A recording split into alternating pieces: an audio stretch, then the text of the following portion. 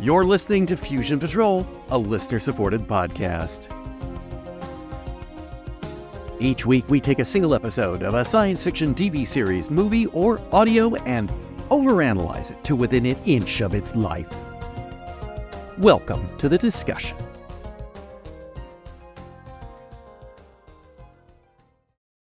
Hello and welcome to another episode of Fusion Patrol. I'm Eugene. And I'm Simon. And tonight it's a special holiday 2023 episode of Fusion Patrol. We'll be looking at the 2023 Doctor Who Christmas special, The Church on Ruby Road.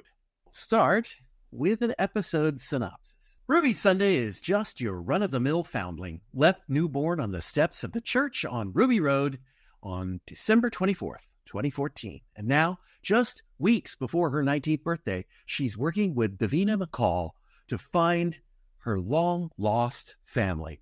But mischievous creatures are causing a series of prank-like accidents that complicate things. As the weeks pass and her birthday approaches, Ruby faces an increasingly serious series of accidents, which seem like bad luck, but are not. All the while, a mysterious stranger who calls himself the Doctor keeps an eye on Ruby. Carla Sunday fostered and adopted Ruby, with whom Ruby still lives in an attic mansion. Upon returning home on her birthday, Carla has news. They're getting a newborn foster baby that very day. What a coincidence! A child born on the same day, albeit completely different time of day in a completely different year, than Ruby. Luckily, the new baby, Lulabelle, is not a foundling. Now that would have been a coincidence. When Carla pops out to the shops to buy some supplies, leaving Ruby in charge of the baby, Ruby gets a call from Davina McCall telling her that they found no trace of her family history. Distracted, the creatures steal Lulabelle. Chasing them onto the roof, where a rope ladder climbs high into the sky, Ruby tries to follow them. Along comes the Doctor, who joins her on the rope ladder. He explains that these creatures are goblins, and they're going to eat the baby. And them, for that matter. They are taken aboard the ship and trussed up while the baby is prepared to be fed to the Goblin King, a monstrous Jabba the Hutt sort of creature. The Doctor and Ruby escape their captivity by, I don't know, talking to the ropes or something. Anyway, they get out, sing for the Goblin King, escape with the baby, and life returns to normal. Except it doesn't. Another series of coincidences, and the goblins have taken Ruby by going back in time and stealing her when she was left at the church. The Doctor goes back and, using his gloves, drags the flying ship down onto the spire of the church of Ruby Road, killing the Goblin King, rescuing baby Ruby, and showing a distinct lack of curiosity about the woman who left Ruby behind. Back in the present, all is as it was, and the Doctor leaves. Beginning to piece together the pieces of the puzzle, Ruby chases after the Doctor, and with just a bit of help from her neighbor, the sinister Mrs. Flood, she finds the TARDIS and enters. I would like to give my wife's review of this episode to start with. So, my wife and I watched this uninterrupted. We watched it live as it was going out. I wasn't taking notes. You know, my wife was not distracted on the phone shopping for groceries or whatever. I mean, we sat and watched the episode beginning to end, and I didn't speak. I didn't take notes. I wasn't anything. And when we got to the end of it, the credits ran, and my wife just sat there and she said, "Uh-huh." And that was her review. What did you think of Church on Ruby Road? It's not a bad review. It's not a bad review. I enjoyed it.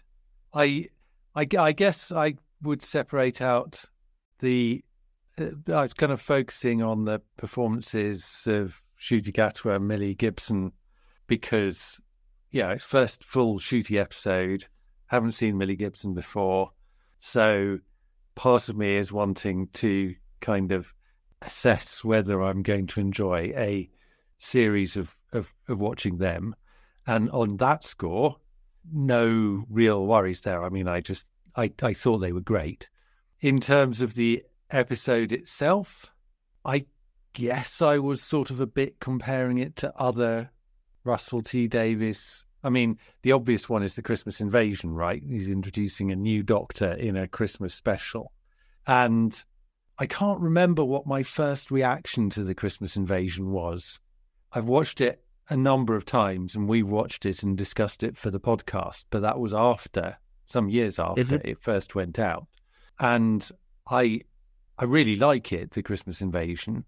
And so in some ways, this, comparing this or comparing it to Rose, again, another one introducing a new Doctor, new companion, it didn't feel quite as exciting, I suppose, in some ways. And I like I said, I'm separating out the kind of shooty Gatwa, Millie Gibson performances from that, because I did think that they were really good. And in some ways, it followed the mold a bit of those other episodes, in the sense that it is an episode where the kind of monster of the week is some fairly kind of peripheral, disposable nonsense. It is so minimal in terms of the plot. What he's doing is he's shifting aside everything else so that you can focus on the new characters / new actor and get to know them a bit, I guess, in terms of which I quite enjoyed it. But yeah, I'm trying to put my finger on it. I've only had the chance to watch it once, but it felt like there were elements in this story that just weren't committed to. I don't want to describe it as by numbers, because I don't think it was really. But it's like the whole thing of Ruby having been kidnapped and the timeline changing. That was it felt to me very It's a Wonderful Life. And I could imagine that Stephen Moffat would do an entire episode out of It's a Wonderful Life, and it would be, he would get the absolute full mileage out of it. The Goblin stuff, I had no idea why the ship just kind of exploded on the spire. I wasn't complaining. I wasn't sufficiently invested in the Goblin plot to actually want it to carry on longer than it needed to. But I guess, the kind of adjunct to that, and the thing that you may remember I complained to you over text when they released the Goblin song as a single the week before, and in the lyrics it talks about them feasting on coincidence. And I did say I didn't think I was going to enjoy a plot that Russell T Davies was writing about goblins that preyed on coincidences. And again, I don't think that I suspect from your synopsis that you agree with this, but I don't think that he really committed to the coincidence thing. Again, you think Stephen Moffat does this, he is going to make sure that everything in the episode dovetails with everything else in the episode, that nothing is not a coincidence. Whereas in the kind of what was supposed to be the coincidences here, well, like you say, there were various fairly substantial differences between the two babies, and a kind of series of accidents and what that was supposed to do. I had no idea what that was supposed to mean. I mean, I get that, having the kind of goblins running around and reaching into frame to trip someone up or to knock a glass off the table was part of the kind of mischievous nonsense of the episode, but it didn't feel like it was quite fully explained. So I mean, just to sum up, I guess I enjoyed it. I enjoyed it probably more than any of the other RTD episodes that we've had this year, but not as much as RTD episodes we've had in the past. Okay. I'm trying to make I'll start with, I'm glad Doctor Who season is over for a few months, because this is kind of, in a way, it's exhausting, because emotional roller coaster. Yeah. I'll tell you what, I decided as a thing going forward, I'm going to try to make a concerted effort to draw forward something positive things. Not just me nitpicking. I want to positive. And I struggled for a couple of hours to come up with anything that I would put in the positive category in this story. And I ended up, but I didn't hate it. And I was, kind of vaguely diverted and vaguely entertained while watching it. I didn't hate it. It was not until I started thinking about it, that, I realized, looking at my notes, they're just unrelentingly negative. And so I've spent some time, and I came up with the best I could do. It was a pleasantly mediocre diversion. I could definitely say there are things I loved. It was boring in places. For example, did you like the Goblin song? Was that not brilliant? I mean, it's partly spoiled by the fact we had it a week early, but was that not brilliant? I would say that it was, yes, as an in-world song thing that they did, I thought that was well done until Ncuti and, until the Doctor and Ruby started singing. Because then we have that conceit of musical world where people can just spin rhyming lyrics out of their butts on the spot. And then that kind of took it down. And of course, that part was hidden. They didn't release that part. I could see that being a ritual song that the goblins sing whenever they eat a baby. In which case then, okay, fine. It's a baby eating carol. But then you carry it one step further and it becomes a musical, and it's like, no. I can buy that up to the point where the Doctor finishes singing, because he's supposed to be this super intelligent alien who thinks 6 times as fast as everyone else. You can imagine him coming up with the lyrics, and he knows what he's going to do. He's had a moment to do it, whereas he puts Ruby on the spot. And she's got to come up with her own lyrics with a human brain. Bit tricky. Yep. Yeah. And admittedly, there is that little bit where she kind of rambles into a nonsense word. Can't remember what it is off the happy to greedy eating or something like that to get it to rhyme, which you kind of go, okay, well, yeah. But then she still managed a second verse after that. And it's like, that didn't. But the story at points was dragging for me. And then at times there was stuff going on and it was kind of interesting. Once in a while, the music would rise above the background level. At one point, I thought Murray Gold's doing quite the nice poor man's James Bond there for a moment, but mostly no. And so I hate it. I just hate thinking about it, which is why I say I'm pleased with a little bit of a break, because I really do not like thinking. Well, I'm still curious whether there are other positives, and one of the things I'm wondering is, this is the first episode where it's fully Ncuti Gatwa as the Doctor. How did you find him? Not buying him yet.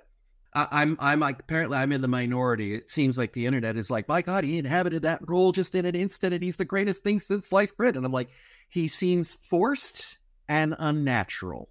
Really? So, yep, I don't buy that at all. So far. Oh no, I'm loving it. Right. So for example, David Tennant's Doctor is confronted by a werewolf, and he goes, "Oh, you're beautiful," and somehow he sells that as, you're a weird dude. You're an alien weird dude. And Ncuti sees them about to eat a baby. He's like, wow, it's amazing. He's like, no, you're wrong. You're broken, dude. It's like, and I cannot tell you. I don't know. And I asked my wife, because I really did spend a long time today. And I took it to my wife and I said, help me. And she goes, well, I kind of liked Ncuti Gatwa's performance. And I'm like, okay, why is that? It's because he's not a downer. So you're defining what's good about his performance by who he's not. It's like, well, I mean, I'm tired of it being all down and dumpy, and it's like, okay, I'm with you there, but that's not his positive. That's, well, I don't know. I think it's more than defined by a negative, in the sense that there is there's a feeling that I think you get in this episode, and I think is there in all of the kind of trailers, that this is going to be fun, that you're going to see the Doctor and Ruby having fun in a way that, you know, back in the first David Tennant series, it was the Doctor and Rose having fun. They were out having a good time, and then all of the angst kind of crept in. And I'm absolutely certain that it will creep in again, but that's because he likes to draw the light and the dark, and this is drawing the light. And he likes to bring in the 19-year-old blonde girls. Well, yeah. Although surely Billie Piper was older than that. I think she was supposed to be like 19, though. I have no idea. Yeah, no, she was actually. There was a reference to her doing her A level. But I mean, I hadn't seen Millie Gibson before, and I thought, you know, I thought she was terrific. But I did. I mean, I've got to say, there's something about Gatwa's performance which brings. It's not just it not being a downer. It's a kind of energy that there is. I had a different reaction to that line because I see an enthusiasm in him. That's what it's supposed to be. That's right. Yeah, but it's not just an alien enthusiasm. It is this kind of enthusiasm for everything. You see it in the club when he's dancing. You know, it's just he's very kind of top gear all of the time, and I think for some actors that kind of top gear performance could get quite wearing. None of that with Gatwa. I just think it was all really, really beautifully judged. I'm not making my final judgment yet. So, you know, I think, and I don't think you are either. I think we're in different places now, but I'm not saying I'm not going to shift on this, but right now I'm thinking, yeah, well, for me at least, one of the big positives in this episode was him. So a couple of things. I mean, one of the things that I was thinking about while I was talking through with my wife about why she liked his performance, which really was, you know, he's like, yeah, he's not a downer. Paraphrasing, you and I did a whole series where we looked at Doctor's first episodes and then compared them to what we subsequently know about how that Doctor was over the course of their time. And, you know, a lot of the episodes that we looked at for their first episodes are not particularly indicative of the Doctor as a whole. Indeed. And so I'm not going to go out there and say, nope, this guy's a failure, because it just didn't land for me.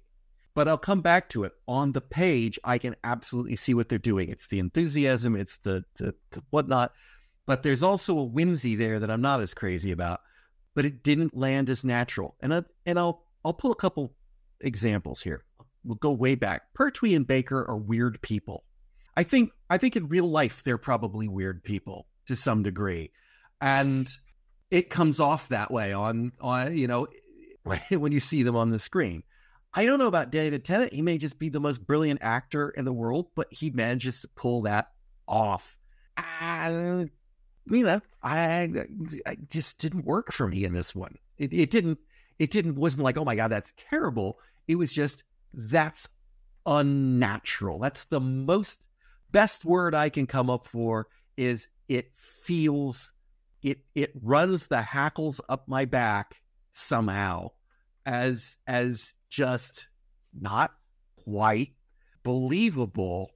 And I think the fact that they've gone heavier towards the whimsy does not help, because I don't know what to make of this new universe we live in Doctor Who, where physics isn't physics and gravity isn't mavity, and what are the lines he's got here? He says it's a new world, it's new physics, new science. He's learning this new world, and I think that's key. I think we're in kooky theory. I think this Mavity thing has got some legs, and that we're going to have to fix that by the end of the season to get back to hopefully a real universe that isn't full of intelligent string that can talk, apparently. I'm going to buy some of that. I think that unfortunately the Mavity thing is obviously not a kind of Wild Blue Yonder only throwaway, which I do find weird, because I don't see how they're going to kind of resolve the Isaac Newton storyline strand without having Donna in it. But anyway, okay, the time has been changed, and that has had some effect. I don't think that has changed the physics of the universe. No, I think that's the toy maker. I think perhaps. I think that's changed in Earth time. Well, I don't know that the physics of the universe has changed. The impression I got from that bit of dialogue was that the goblins' technology or physics or the science of whatever was going on there, the ropes are a form of technology, I think, and it's something that the Doctor hadn't encountered before. And we've discussed the fact that there are almost like phases in Doctor Who where you go from the Doctor knows everything, has been everywhere, and whenever they come across something, it's the companion that's surprised, and it's the Doctor that is, this is this, that, and the other. To times when the Doctor comes across something, frequently seems to come across things that he's never come across before, and that, I think, is what is going on with this. And that is something that it does appeal to me. I mean, I think there's a balance to be struck. You need the Doctor to bring a little of the wisdom that he has from having spent however many hundreds or thousands of years traveling the universe that he has now. So you would expect him to have a level of knowledge that is several degrees of magnitude above those of certainly his human companions. But at the same time, I quite like it when he turns up on, the planet Gorbal, and he's never been there before and doesn't already know its entire history. And I completely agree. Yeah.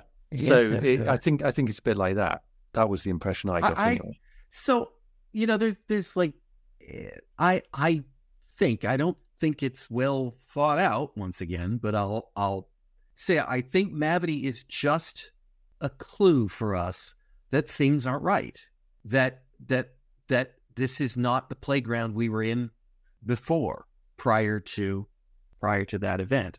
And whether or not these are related, whether or not I think they probably are related. But event, they're not related to the moment in the.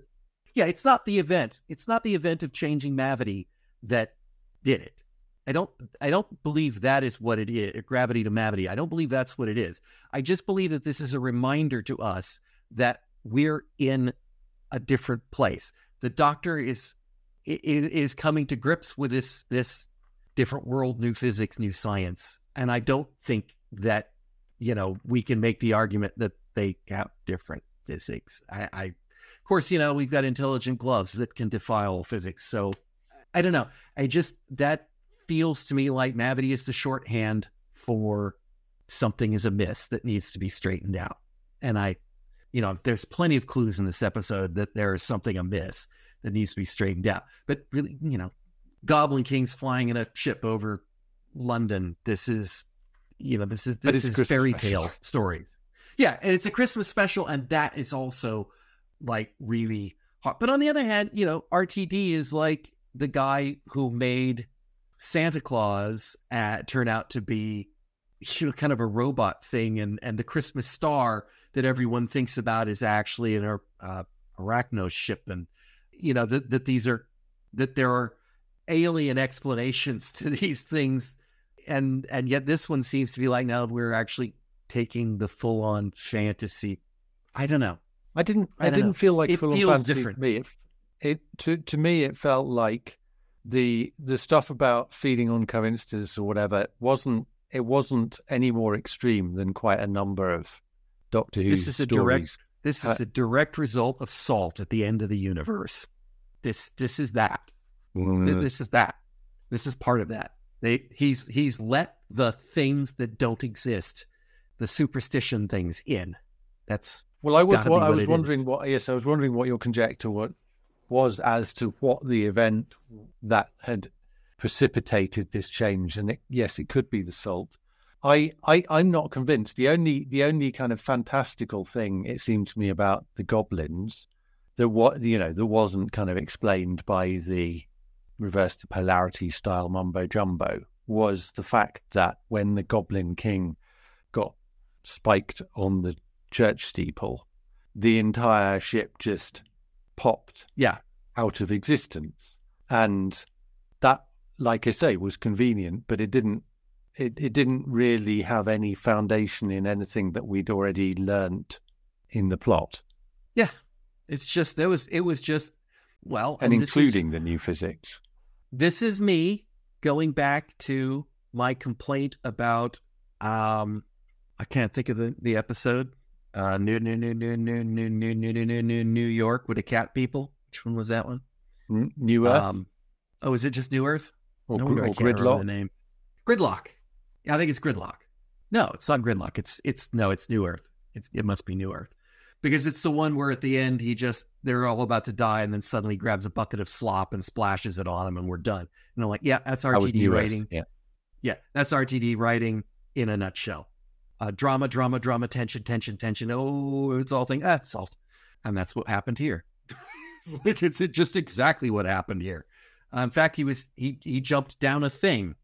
I think on a rope. It was a rope in New Earth, and it was a ladder on this one, and brought down and murdered the Goblin King. Let's call it manslaughter, but or gobslaughter. That's a good thing. I like that, gobslaughter. So yeah, as you said it, they were just kind of disposable. And they were fun. That was, something that was the best part about the episode to me was the realization of the goblins. I'll go out there and say I thought that they suitably fit the Christmas theme, that they were just hokey enough, but just well done enough that I thought the movie Gremlins all the way through. And I thought they did really well at that. I will say that they're not very good at setting their traps because in the at the interview at the beginning, they set the trap in the wrong order. They moved the bait first, the coffee, then they tightened the wire that she would trip over, and then they hooked it up so that it would pull the light thing. You should definitely set the trap first before you move the bait, right? They should have done all that other stuff first, then moved the cup on the woman so that she'd have to step, because otherwise it could go really wrong on you. But nonetheless, it was an amusing scene, and it wasn't until the second time through that I saw that. I go, yeah, you should have done that the other way. But don't think, and I can't do that when I'm taking notes. So but I did. I liked the goblins, not so much the Goblin King. That was just okay. Big blobby thing that the church on Ruby Road, which played so little part in this episode, was named after. Yeah. Good title, though. It's not a bad title. I'll give it that. I am going to bring out something here. Speaking of I guess we can go into the, is Ruby a plant? I definitely don't think that Russell T Davies is going to make... That took me a while there because I was thinking, Seeds of Doom. Crinoid, yeah. Kind of thing. Yeah. No. I mean, so Russell T Davies is absolutely not going to make... This is the guy that brought back David Tennant just so he could not kill him off. He is not going to give... He's not going to make Ruby evil, bad, anything like that. Hello. She's a cog in some sort of game. That I genuinely believe. And they very much...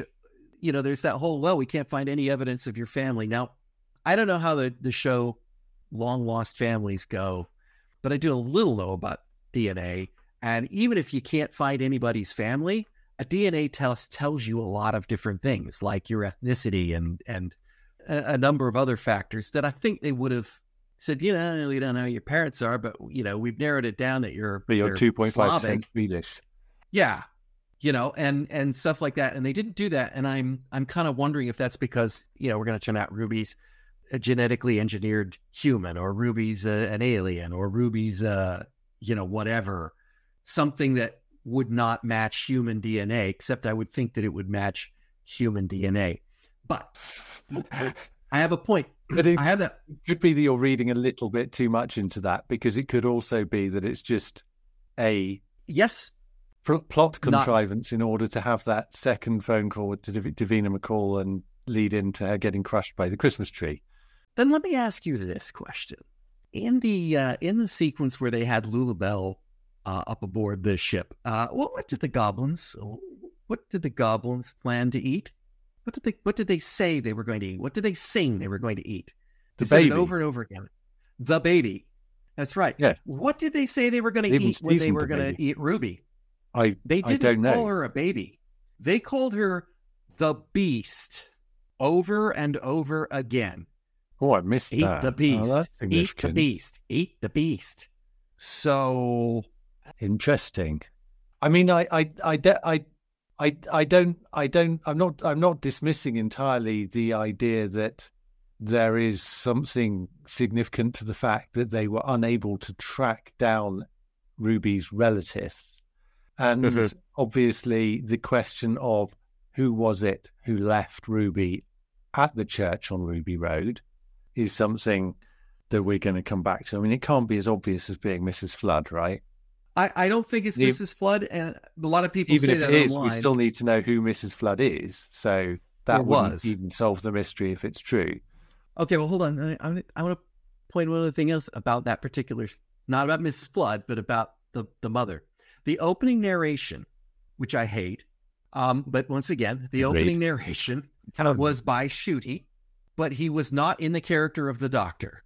And there are two things that he said, that the narrator said. Now, I don't know if we can take the narrator's words for facts, but because he is not the Doctor in this sequence, I think we can take it.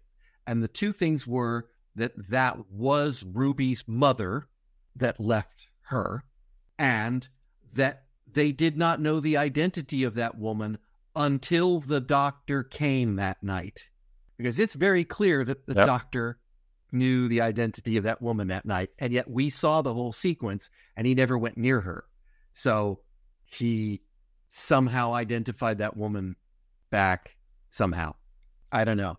So yeah, there's no doubt that Ruby is something, whether not her herself, she is a piece, she's the bait, or she's something, but she is there as a part of a nefarious scheme along the way.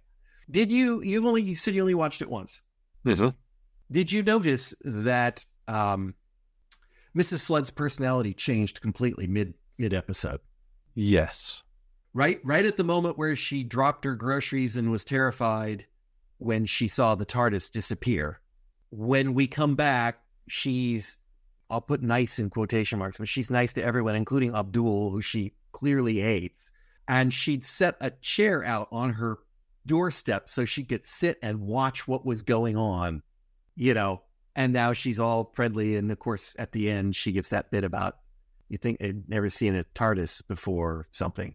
It was, I mean, I noticed that shift. The fact that she has that line, like Abdul had never seen the TARDIS before, but then earlier in the episode, she was claiming that Abdul had put the TARDIS there because he hates her and he wanted to do it in order to annoy her, which, okay. My interpretation of that, again, one viewing, so, I can see this is not necessarily going to be a very informed or correct view on it, but my interpretation of that was that Mrs. Flood had been dissembling. She had been pretending earlier in the episode not to know what a TARDIS was, and there was a whole act going on. And then later on, we were seeing her behaving in different ways with different people because it was about who she was putting up the front for. Could be. Or it could be she was taken over. It could. It hadn't even occurred to me that she was taken over, and it absolutely could be. And replaced. I think I do need to watch it again. And that that's a perfectly that would make sense. And I wonder if it is one of these kind of Time of the Angels type coat situation. RTD's trying to replicate Stephen Moffat. Now, come on, he's not going to accomplish this. But maybe. I mean, that was kind of my reaction. It was like with Moffat, we were all looking at those details and the coat changing. And I think Moffat made choices that were just a bit random sometimes, or they may have come about through making a change late in the near final draft, and then not going back and having time to correct everything else. So there are difficulties there when you're trying to be that intricate, and every detail that appears on screen has this kind of hidden significance. But he did pull it off there. He absolutely did pull it off. He presented that to those people, and I wasn't among them, those people who were sharp-eyed enough to spot this thing, who then, got the payoff in the reveal at the end of the season. It's just that again, there were two explanations then. One was that this was a continuity error, that the costume department or whoever had just, picked the wrong coat. And the other explanation was it was Moffat writing something incredibly clever.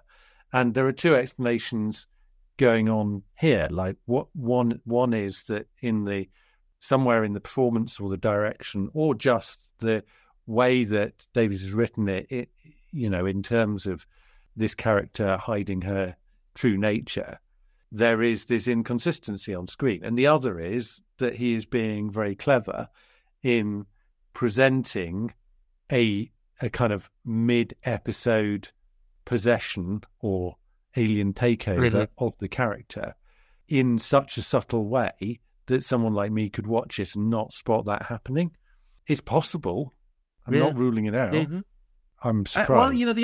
The other thing is, I feel like you can kind of feel a certain antagonism that Mrs. Flood has to Abdul, and yet at the end, it's like she's talking to a completely different person, or she is a different person, and Abdul is just a guy standing there that I'm gonna not like somebody I have a history of disliking and hating, as I think Ruby said, you two hate each other, something to that effect. Now, I'll throw this one out there, and this one is a genuine, I don't know, after the show sort of ends, and then we cut back to Mrs. Flood, and she says, well, I haven't seen a TARDIS before, and winks at the camera. She is breaking the fourth wall there, and it could just be a jolly old Christmas nothing. Feast of Stephen. Yeah, could be. I'm sure it's a nod to that. So I genuinely don't know. But when I watched it the second time, because I noticed she seemed an awful lot nicer to Abdul than she had given indication of before, Could it be anything? That she really was shocked when she saw the TARDIS disappear. She was walking down the street, and she did do the whole and drop the. But then it pops in and out over and over again, and she doesn't care. In fact, she's sitting there watching it like it's like if she had a box of popcorn, it would have been perfect. I need to watch it again. Obviously, when the TARDIS disappears and she's shocked by it, that's when the Doctor goes back to 2004 or whatever it is, and might change time. Is it possible that he changes her timeline, and that when we come back, even though he's fixed the Ruby thing, there's something about her that has been changed by the whole going back in time? It's a Wonderful Life. It's possible, and it did cross my mind. But here's the other thing: she seems a whole lot more sinister in the second half of the episode.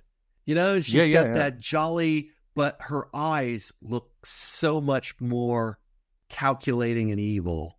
The smile on the face, but the basically the Missy look when she's not mad. Sure. Like, not saying that's the master, but Well, this is one of the things. This is one of the things I've got to ask, because obviously I've seen the usual suggestions that come out about this. It's the Rani. Is it Missy? The Rani is the first one that I saw, because that always comes up, and that's always for women. Now that's been that's been thrown. I mean, if Russell T Davies wanted to do this, they should have a man come back, and then no one will guess it's the Ronnie, and then it's the Ronnie. Oh. But there are other more left field possibilities, I think. I mean, I honestly haven't managed to keep in my head enough of what happened in the Flux to remember what happened to Tech Tuan at the end. But there's also, I remember, and again, don't remember the details from the end of Time, but all of that speculation about Claire Bloom's character in that, which I don't think ever got properly resolved. And in particular with that, I'm sure that Russell T Davies could, because that was basically the end of his run. Yeah. But I'm sure that if he had something in mind for what he thought she was, he won't have chucked it away. And now he's back running the show again. He will be looking through his file of old ideas. And if he still thinks that's a good one, then maybe he's going to weave it in. So for me, that's the most likely one. But I kind of hope that it's not any of those things, that it is some new mysterious adversary who happens to know what TARDISes are, because one of the things I did enjoy about this episode was that it was completely fresh. New Doctor, new companion, no returning monsters. It's, a bit like going back to that wonderful beginning of the Jodie Whittaker season, where it was all just completely new stuff. And it would be wonderful if, we could have another season of that. Yeah. I think you hit on something as RTD going back to his file of old ideas. I kind of think, I could be wrong, but my impression so far is that all he's got is his file of old ideas. But there we go.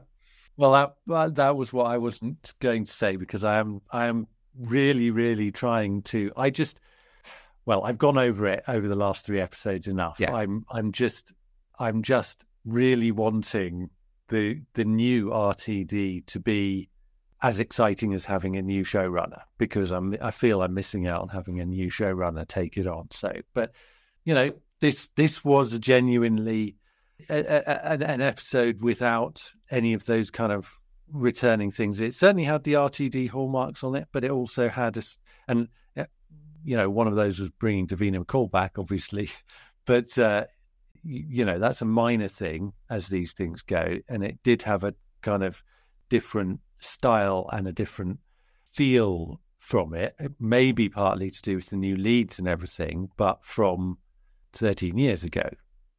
Mm-hmm. Let's see. In the assumption that woman is left over from the RTD era, which it did cross my mind, and all the speculation there was mostly either the Ronnie or the Doctor's mother. And now we know the Doctor doesn't have a mother, or does the Doctor have a mother? Would this be the Doctor's adopted mother, not dead, or would this be the Doctor's real mother who abandoned him as a foundling on another universe? I just throw that out there. I do think the way in which would be a coincidence, wouldn't it? Well, the way in which he's leaning into, because he's writing a foundling story. Why has he chosen to do a foundling story? I'm sure it's because he is leaning into the Timeless Child stuff, and I don't think he would be doing that if he hadn't decided that he wasn't going to develop it. He's going to take it further in some way. Because obviously there must have been more to that story, and I assume he will have talked to Chris Chibnall about it, that Chibnall would have developed if he hadn't had the kind of COVID-19 curtailing of his final season. And so, that obviously leaves Davies with a choice of, I just ditch this and do something completely different, or I get what Chibnall's ideas were and I, pick the ones I like and I run with it to develop something that takes it further. And I don't think he would be making as much of a fuss about it if he wasn't planning to do something with it himself. Yeah, I was very disappointed in that. Yeah, I just found out I'm adopted. You could have just forgotten that. We could have just forgotten that in the whole half-human thing. Just never say it again, and let's just go. Let's go. But yes, by bringing it up, yeah. I'm holding judgment off. I did not like the Timeless Child thing, but it's done now. The question for me is whether Davies can come up with an interesting story using that, because in a way, whether it fixes it or not. I mean, I don't think it will fix it for me. I don't like it, but this is in a way something new, and he can either do something new that's genuinely either based on something else or based on something he's just created for the purpose of this story, or he can pick up on what's there and create something new based on that. And I'm not going to, if he comes up with something good, I'm not going to feel that that's any less good because it's connected with the Timeless Child story. I don't like it. I'll never like it. But if it leads for to it something to be good, it has to do something to make the Timeless Child less offensive. I guess it will make it less offensive in my. I mean, it's partly the. It's got to make it make sense. It's got to make it make sense. Just doesn't. I think what it does is it motivates it. It makes you feel like there is. If it leads into a story that's good, it feels like there is some purpose to it, even if in the lead-in it is still a mess. I mean, I don't think you'll fix that. I don't think you'll fix that ever. But then I think for all of the things that have been, air quotes, fixed, they're not. You go back and watch those episodes, at the time they were just a horrible mess, and all that you have is the context to know that. Well, at least when you get to the nadir of that stuff, well, at least this is as bad as it gets, or at least there's a good episode in a couple of stories time, or whatever it may be. The thing that I don't like, and the thing that I was particularly worrying about in The Giggle, I guess, was that I felt like I don't like this, and I'm worried it's going to get worse. With the bi-generation stuff. Well, it hasn't got worse, at least so far. The bi-generation stuff, that was a couple of weeks ago. I'm starting to forget about it because we've had the Church on Ruby Road without any bi-generation nonsense. The doctor hasn't turned up. The other doctor hasn't turned up. Donna hasn't turned up. As long as they don't, I'll be allowed to just quietly forget that it happened. A couple things. This one's just in the category of, we've complained about this sonic screwdriver being able to do, whatever the magic wand needs to do. But in a single episode, we have the sonic screwdriver needs screws to work so that it can't work on a door. Or work on rope. Yeah. Or then we go to, and when it dings, it's found a 2-carat diamond on somebody else in the area. Well, it is definitely a new, with a passion. Yeah, it is definitely a new sonic screw. I mean, I don't know. I'm not going to say I liked it, but I had this feeling in that moment of the Paul McGann 1996 movie, where he goes around telling everyone what's in their future, even though there's no possible way he could have memorized what everyone on Earth who he doesn't know he's going to bump into is going to kind of grow up, become. And so I was worried that he somehow knew what this policeman would do, rather than that he was just using a little bit of knowledge, like he's got the diamond, and extrapolating from that, which I preferred. And that made me forget and forgive the screwdriver nonsense. Well, I mean, it extrapolates only up to the point where the only thing that he was able to extrapolate there was that his partner was a female, that she will say yes. No. That's just, nah. You bought it early. That means she'll say yes because you didn't wait around. And so you're that kind of person. How does he know that she isn't a tightwad and go, wait, you didn't wait till the sales? Oh, we're going to be bankrupt if I marry you. Never mind. Well, I think the thing about it is we don't know that. We don't know that the doctor actually I know you're not married, so I can't answer. I can't ask you from your own personal opinion to answer this question. He says something to the effect of, I'm assuming that your partner's a woman because it's a diamond, and 81% of men wouldn't pick it, something like that. Men wouldn't pick a diamond. And it's like, okay, the person you're going to ask to marry you does not pick the ring. The man, in this case, the PC is a man. He's going to pick something. He picked a diamond. If his partner was a man, he'd still pick a diamond because he's a man picking a diamond. It didn't make a whole lot of sense unless there's been some recent article about customs of same-sex couples choosing their stones or something. But you'd assume that he would have. You'd assume that he would have at least tried to surreptitiously find out what kind of stone she would like in the ring before he goes. Okay, I've never met anybody that did that. And again, that could be a same-sex thing. You just, it's an engagement ring. You buy a diamond. No, it could be, he asks her friends, or he, gives her a hypothetical about what if, someone else were.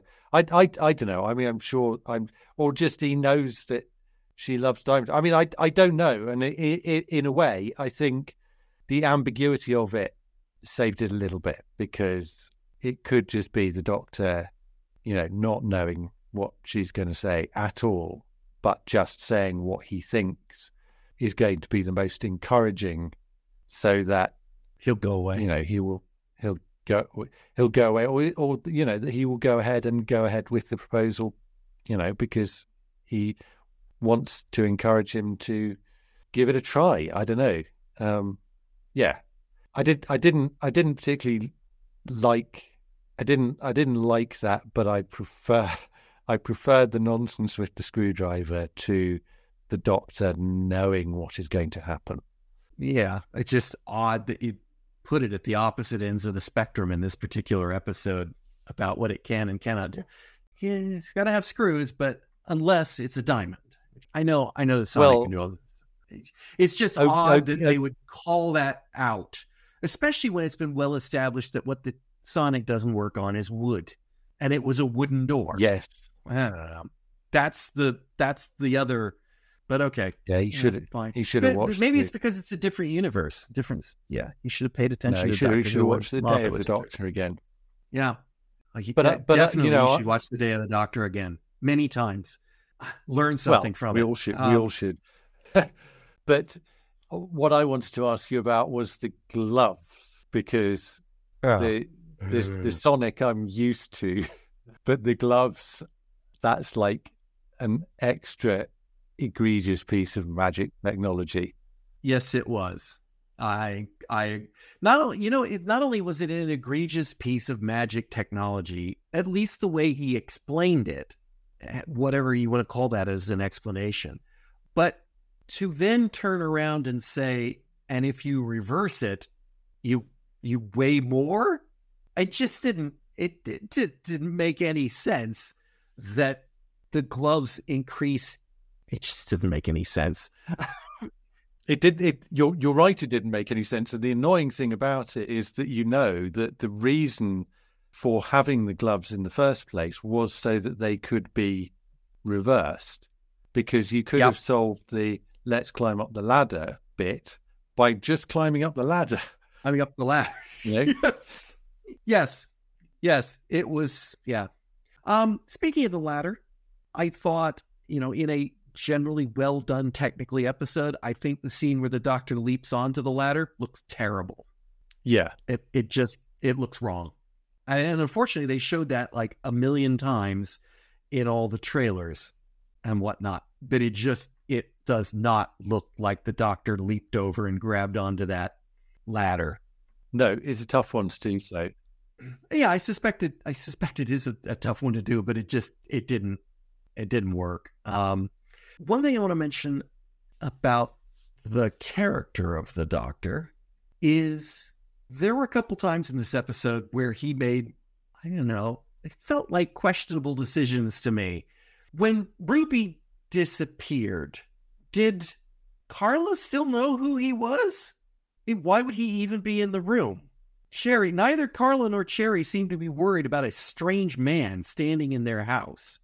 No, but in a way, I don't think that's necessarily an effect of the situation so much as an effect of the way in which the timeline's resolved. Because in one sense, kind of properly deterministic approach to that change should result in the Doctor not being in the house anyway, because the reason he's in the house is because of Ruby, and if Ruby, but he's immune, hadn't been there, well, exactly. But then, as the timelines write themselves, then how is that experienced from Carla's point of view?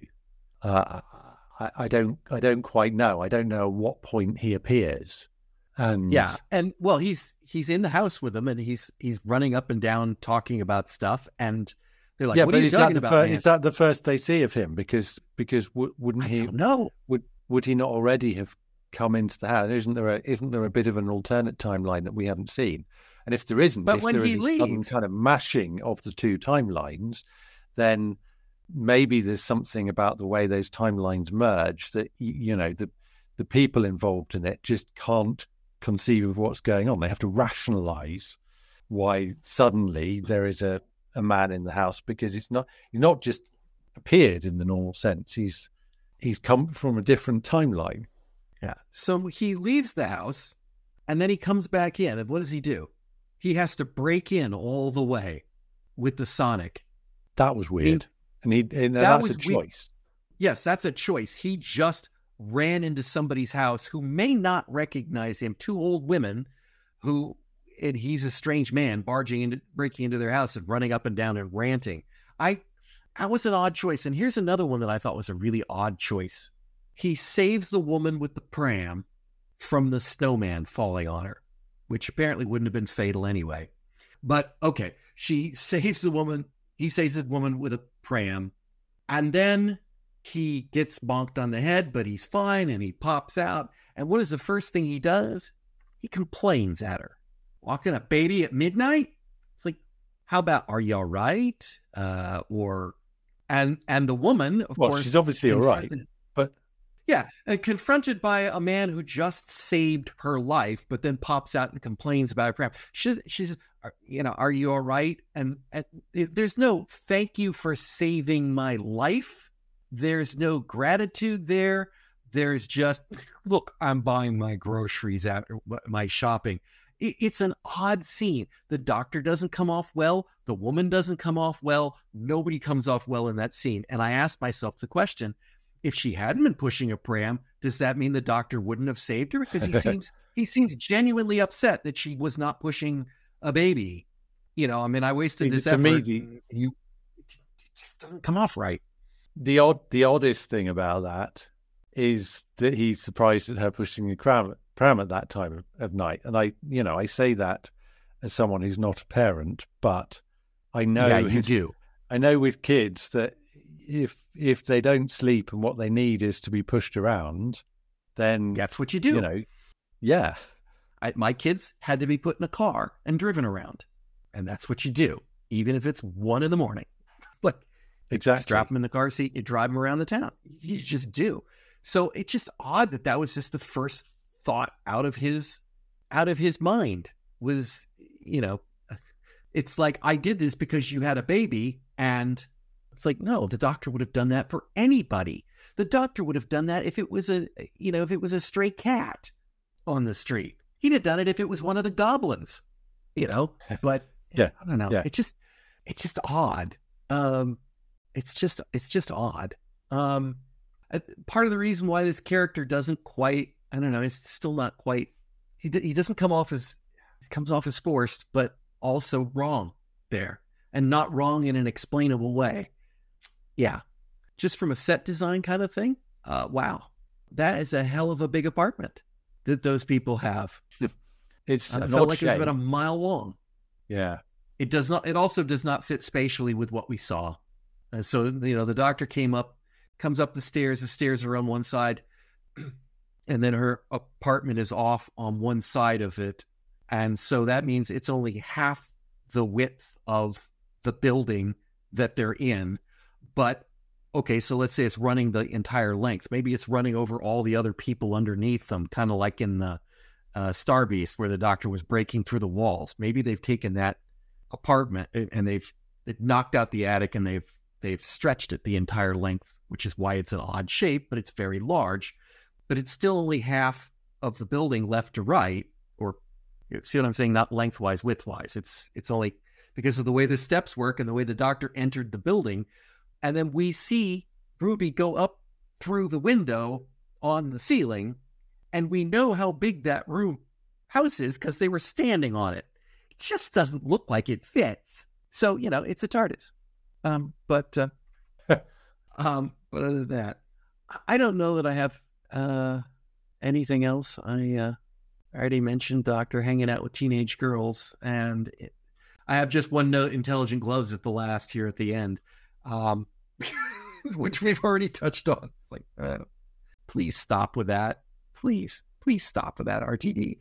Make the Doctor solve his problems with his brain, not. I don't have anything about the episode either. I do have a question because I think you watched this on Disney Plus. Did you get a Doctor Who will return in 2024 message on the screen? Doesn't sound like after it. the credits.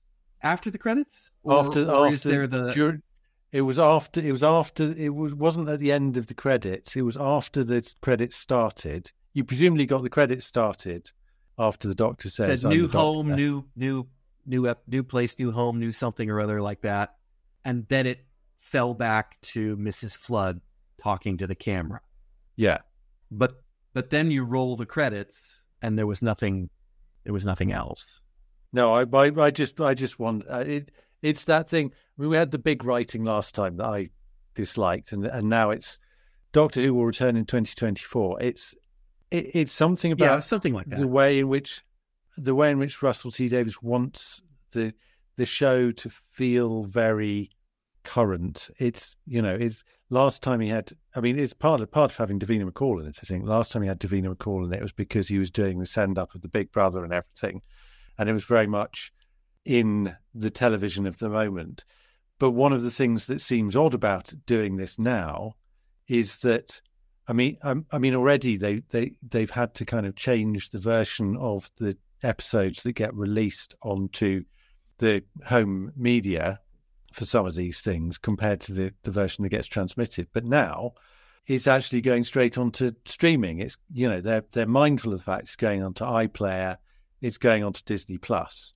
So to have a message saying Doctor Who will return in 2024 in an episode that pretty soon people are going to be watching in 2024. I mean, lots of people are going to be watching. And in years to come, they will be watching. They're going to have to change the version of the episode that they put on there. And I think they'll just drop that. I think they'll just drop that.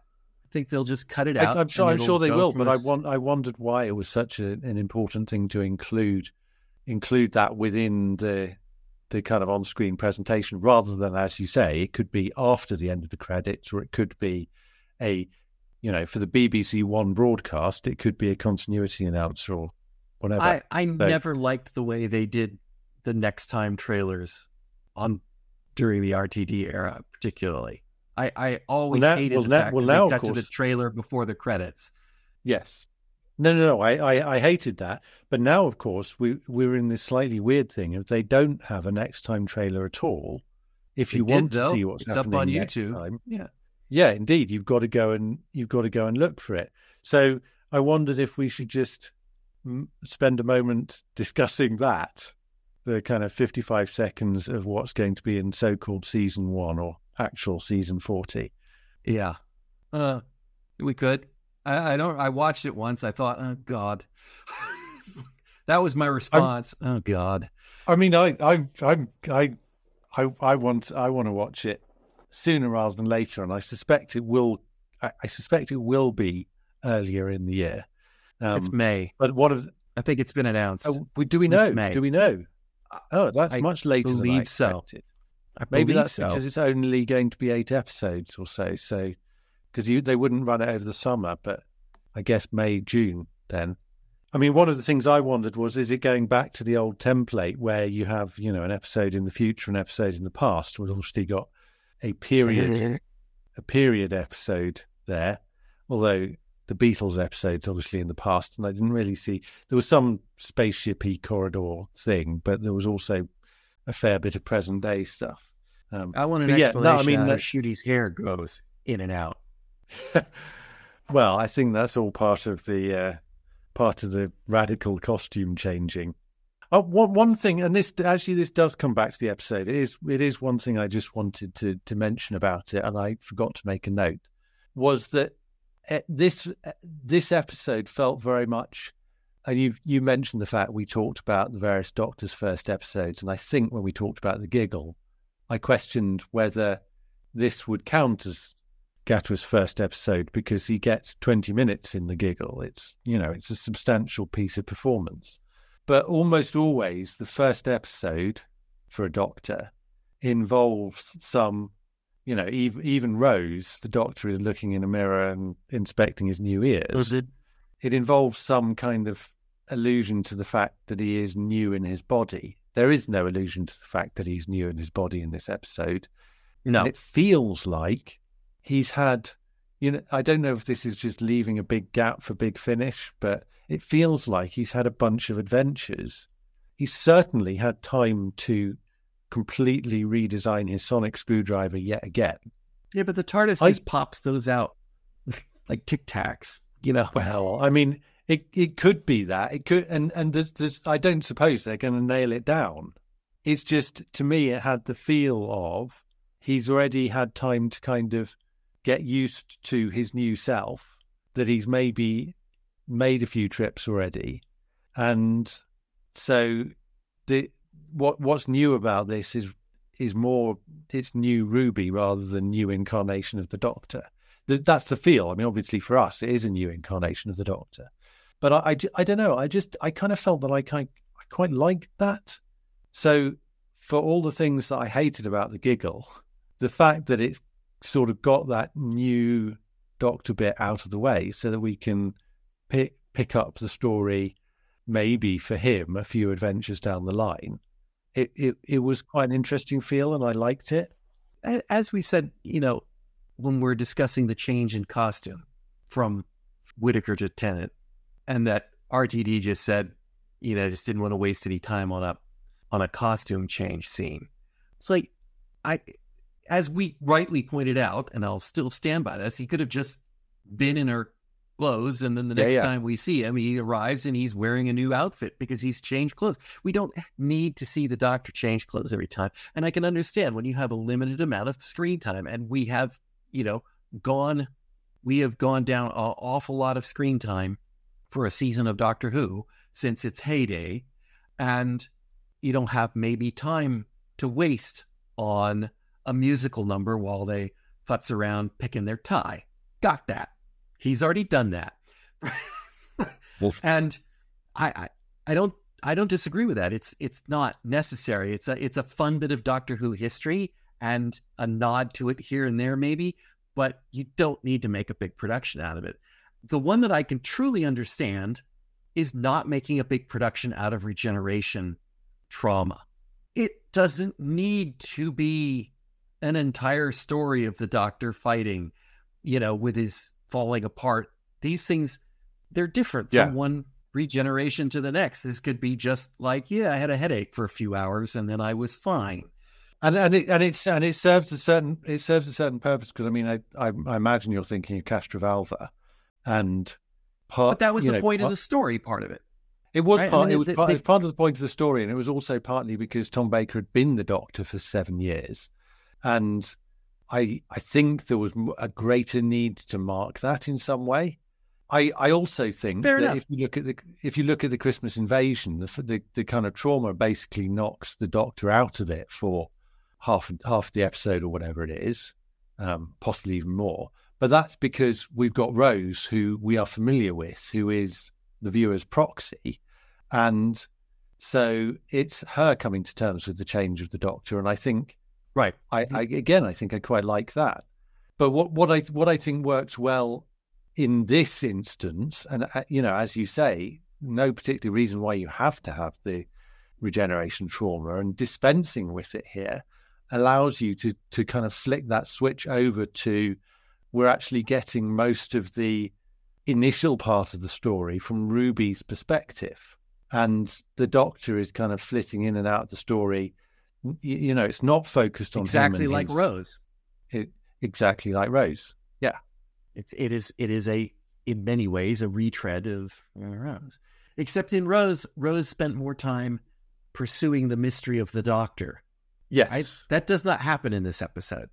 No, it is part of that odd structure that just kind of, we waste more time watching Ruby hang out in clubs and play in a band and whatnot. So I don't know. It's uneven. It's uneven. I don't have anything else. Do you? No, that's it.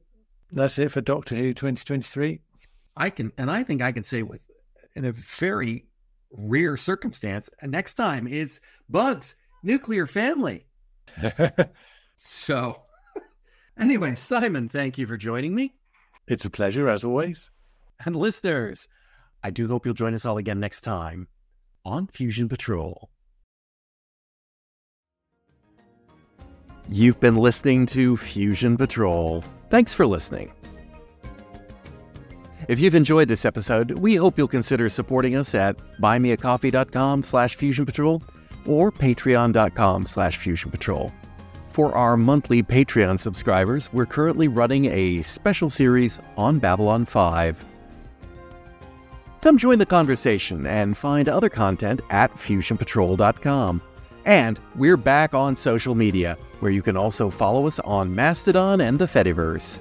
Our address is @podcast@FusionPatrol.com. Our music is Fight the Future by Amberwolf. This has been a Lone Locust production. On the next episode of Fusion Patrol, we'll be looking at the Bugs episode, Nuclear Family, when we discuss whether a weapon might be developed specifically to kill the second person in a conga line, why a writer might withdraw their name from their work, and in which Eugene relates his Ronald Reagan story. Come join the conversation on Fusion Patrol.